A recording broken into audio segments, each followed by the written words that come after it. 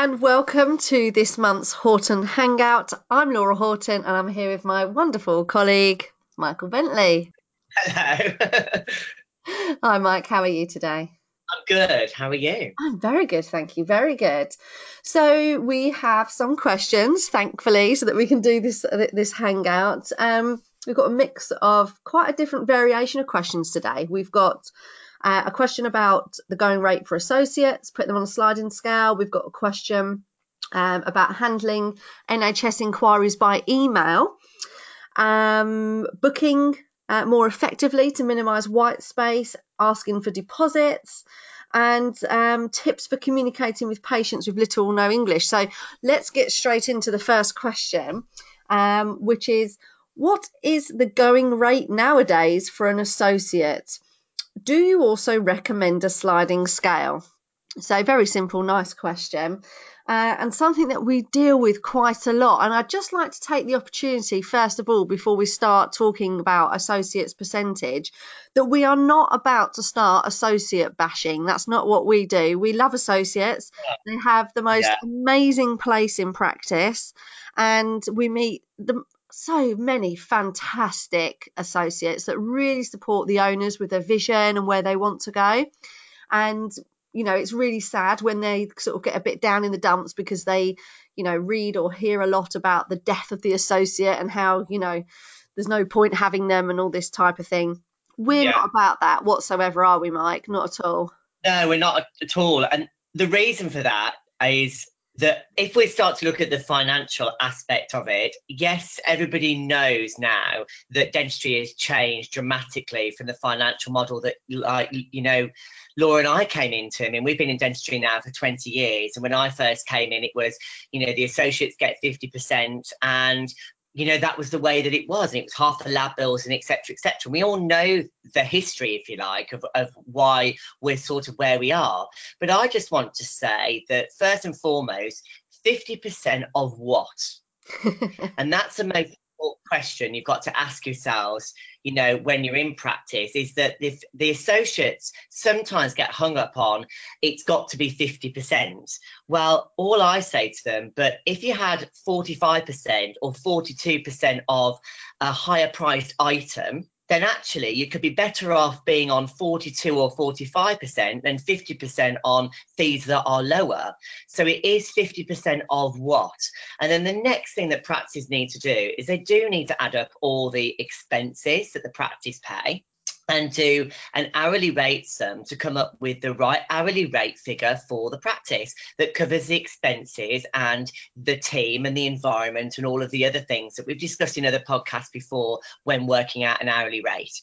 And then it's a matter of communicating to the associates then that, our fillings are now going to be £120 for half an hour rather than maybe being £70 or £80. And you're going to get 45% of that figure, for an example.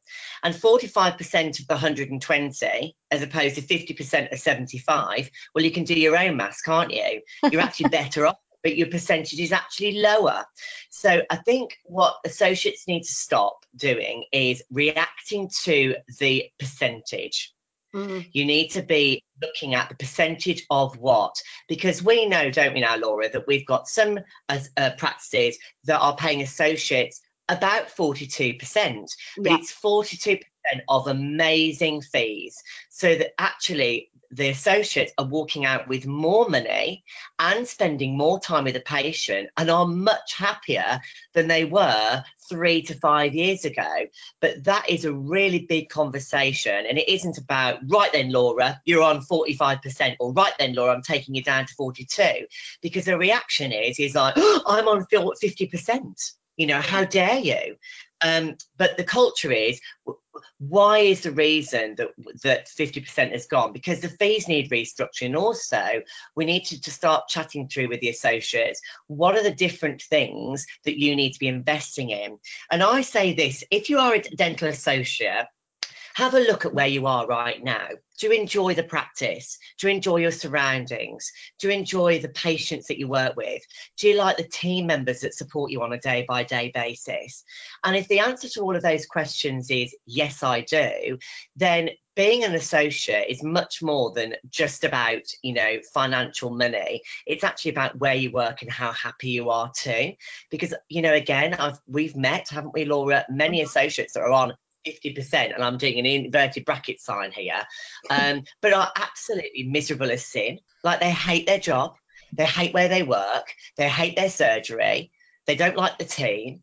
And actually, life is more important, and actually enjoying the job that you do is more important. So when Absolutely. you look at the surroundings that you're in, and if you're enjoying those surroundings, for me, you need to look at, am I prepared to make an investment in my surroundings? Because if I was an associate, I would want to be putting some money in the kitty to pay for things that I would want to have, like, an environment lifted, a new chair every, 5 to 7 years, so that the patients always have an amazing experience. And also, associates have the opportunity to invest in some different elements. I just want to give you a couple to have a think about. Treatment coordinators are becoming a really big thing in the UK, and their numbers increase year on year. But if you want to work alongside a treatment coordinator, and an owner's got to invest maybe a salary of 20 to 25,000 to have a full-time treatment coordinator in the practice, if you want use of a treatment coordinator, why don't you pay for a couple of days? Yeah, it's not that much in reality over a period of a year. Yeah, a monthly payment, if you even paid £5,000 towards that investment, yeah, if there's a couple of dentists doing that, then it's more likely that the owner will go, okay, we'll have a treatment coordinator then, Mm, because you are meeting them halfway, and that's really important. And yeah. it's the same with marketing campaigns as well. You need to meet that person halfway. You need to meet your owners halfway, because the reality is that the normal everyday aspects of running a business have increased dramatically over the last few years, and not just because of the CQC, but because of employee changes, pension contributions, data protection. We've got GDR coming through now, which is going to cost the practice more money. So all of these things that probably as an associate you don't think about, but really worries an owner, and you need to come together with that owner and be part of the practice, be part of the team. Don't just think, oh, I'm all right, Jack, in my surgery, and I'm on my own, and I've got my 50%, and that's all that matters. 50% of what? And it's 50% of what practice are you in? And those are two things I want to say. Yeah, and for the owners, the example Mike just gave there, you can't just go to a dentist and say, you're going to 40%, you're going to 45%. You cannot do that. That is a recipe for disaster. You really need to get your financial systems in order. You need to understand financially how your business is working so that you can sit down with your associates and say, these are the hourly rates we've been working on, these are our expenses. It doesn't add up. So what I've got to do, and these are the investments we want to make. So what we've got to do is change the hourly rates and increase them. But in line with the investments that we're making, we then need to reduce your percentage. And then you can go down that conversation in a much nicer way. And do look at the investments you're making, not just with technology and or the team, like Michael said. Is the place up to scratch? Is your associate working in a really nice place? Are there investments that are needed so that it is, fantastic for everybody? And, if you've got fantastic associates, do this properly. If you're going to change their percentage, do it properly, because you don't want to risk losing them, because, outstanding associates are quite simply outstanding. And yes, they're self-employed, but you shouldn't want to lose them because they really are great for your business. When it comes to a sliding scale, I mean, my answer on this is very simple. I do not No. recommend sliding scales. The main reason is, and this is where, it's from the grassroots of dental practice here. When you're working with dentists in practice in real life, that they are under pressure to even hit their hourly rate at times. And if you put a sliding scale in, what you're doing is you're actually putting even more pressure on your dentist. Now, don't get me wrong, I do know a few practices where we may have one associate on a sliding scale, and that's for very good reason, which I'll discuss in a minute. But as a whole, I'm against sliding scales. I think it puts too much pressure on the associate. We want them to enjoy their job, do a really good job. And the other thing for me, it really puts you in a position where you may end up questioning ethics. And so, therefore, yet again, you're putting yourself in another situation where you're going to have more awkward conversations with your associates. And hopefully, just by listening to what we're saying, you'll understand as an associate and as an owner how that is a really negative relationship. From the outside looking in, and hopefully listening to this, you'll see that a sliding scale percentage where, you know, some of them are down to 30%, the sliding scales, it's a really negative relationship that you're having with your associate, and it doesn't make for a great work life either, you know, with anybody involved. The morale overall, I'd imagine, is very low, so you want to stop that. The associates that I know that are on a sliding scale are on a sliding scale because actually they're not associate dentists. They have a dental qualification, but they're actually working as therapists. Okay, so their treatment planning capability is quite low. The majority of the work that they do is fillings. So they're working as therapists. They're not treatment planning crowns. They have no lab bills, which is a huge concern anyway. And another, perhaps something we'll deal with in a podcast another day about treatment planning. But that's the reason that those associates are on a sliding scale. So again, if you're listening to this and you're an associate thinking, well, I'm on a sliding scale and I'm mostly taking 30%, what's in your treatment mix? If your treatment mix is, you know, full of fillings, that will be why. And actually, that's something that needs to be addressed. So more often than not, a sliding scale would be put in place to deal with treatment planning concerns that the practice has. Sometimes it can be a wake-up call. But as a whole, 99.9% of the time, it's an absolute no from me and Michael with a sliding scale. So I hope that answered that question. You there, Laura, and just say that for most practices where I do financial reviews, the fillings are always underpriced. Oh yes, always. Crowns are okay. Yeah, absolutely. And where we now know that filling materials have obviously drastically improved, and dentists are using filling materials for deeper restorations now, there's no doubt about that, and for cosmetic bonding and a number of different uses. You know, the world of dentistry has changed. You really do need to look at the time investment that you're making with that, and you know, and the cost associated to the patient. I think what's happened as well in dentistry is that we've improved the quality of the products and the way that they're being delivered, but the price hasn't altered very much because we believe the patients still perceive it as a filling, so we can't overcharge the appointment. So you've got this filling at, like, you know, maybe 50 to 70 pounds. In reality, it needs to be double that. Yeah, absolutely. Absolutely. So lots for you to look at if you're thinking, you know, of changing your associates percentage. Hopefully that helped. So the next few questions aren't quite as involved. They aren't quite as in depth. And this one is interesting because we've not been asked this type of question before. Sometimes we do have questions through and I will say, oh, we've answered that. You know, if you refer back to this podcast, we'll be able to help you. But this one's about handling NHS inquiries by email. Contact forms through the website, etc. And this practice, their NHS contract is full. They're not taking on new patients, but they get a lot of email inquiries.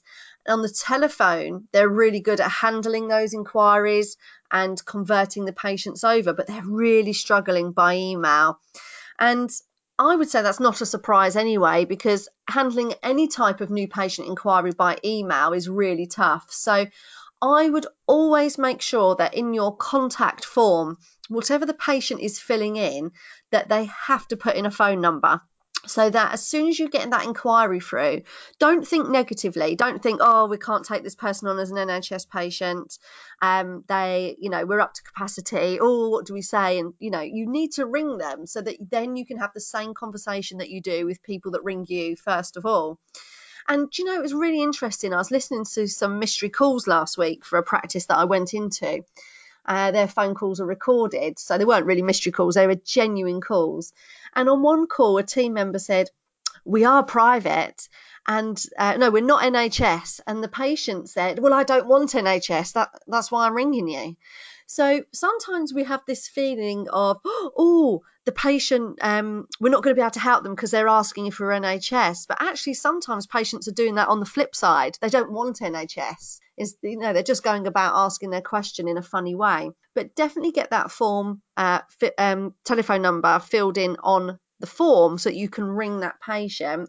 And if you don't get hold of them, what you need to do is just create, a template that everybody can copy and paste the same answer into. And we love a template for emails, don't we, Michael? Oh, we love a temp. Gotta have a template. So just create a template that explains that you're up to capacity. However, you can still help the patients, and you have affordable dentistry on offer. If you have membership, discuss that and invite them to ring you, or invite them to send your their number across, arrange a time to call, whatever it might be. But definitely create a template to help you with the people that you don't get to speak to. Absolutely. And if you do have treatment coordinators in your practice, then of course you can offer a complimentary consultation so that they can, come in and look at the practice and, meet that fantastic team member, and they can chat through the options available at your practice. So that's another opportunity that you have got if that's the facility in your practice. Yeah, fantastic. Next question. We're a small practice. Do you have any tips on booking more effectively to minimize white space? We love talking about diaries, don't we, Michael? It's a diary zoning question, isn't it? It really is. It is. And Go on. the main thing about diary zoning, I didn't know whether you were going to speak, darling. The main thing about diary zoning is that you've really got to look at what it is that you need, and you need to start to break down your diary. We've got a fantastic article that Laura will tell you exactly where it is in just a moment's time. And it's really important that you group things together in price values so that you've got consistency. But again, I like to always give you a vision. And if you're taking on a new patient, it is a funnel effect. So new patients generate treatment plans. So if you see 6 or 8 new patients in a week and you're a small practice, it's going to take you weeks and weeks and weeks to facilitate a treatment appointment with these new patients. So you've lost momentum immediately. And that's what practices tend to do. They tend to have, a week where they've got loads of new patients, and then, 2 or 3 weeks down the line, suddenly they've all got treatment, and then they're back to square one again. And they might have enough, or they might have switched, off the new patients. And also, through going through practice life, and I think Laura will agree with this, every 3 existing patients also generate a treatment plan. So that's, 1 in every 3 patients generates a treatment plan. If you just go down the amount of, examinations that you do in your day and go, oh yeah, that generated treatment, that generated treatment, it's normally about 1 in 3. So again, if you haven't got the time slots available to do treatment, then you are just creating a backlog in your diaries. And practices just keep going to the same trench, don't they? They book the same appointments months and 6 months later. Yeah. So first and foremost, it's getting out of your trench, which is actually deciding how much time that you need for all of the different disciplines, like for new patients, for treatment values under, £200, for treatment values over £200, for an example, for treatments that generate no money. And Laura explained those in a little bit more detail for you. But when you've got a diary in front of you, if the front desk have got an open book, they will book where they think is right. And what I have found in my experience is that everybody's thought process about booking a diary is different to mine. Yeah. Every now and again, I'll meet somebody that's so in sync with me, but everybody's different. And the reason why they're different is because the parameters are not set. So therefore, you get the difference of opinion of where things should go. And therefore, the patients take over. They decide where they want to have their appointments booked. And this is what leaves you with these white spaces in the diary that are not fit for purpose and are annoying.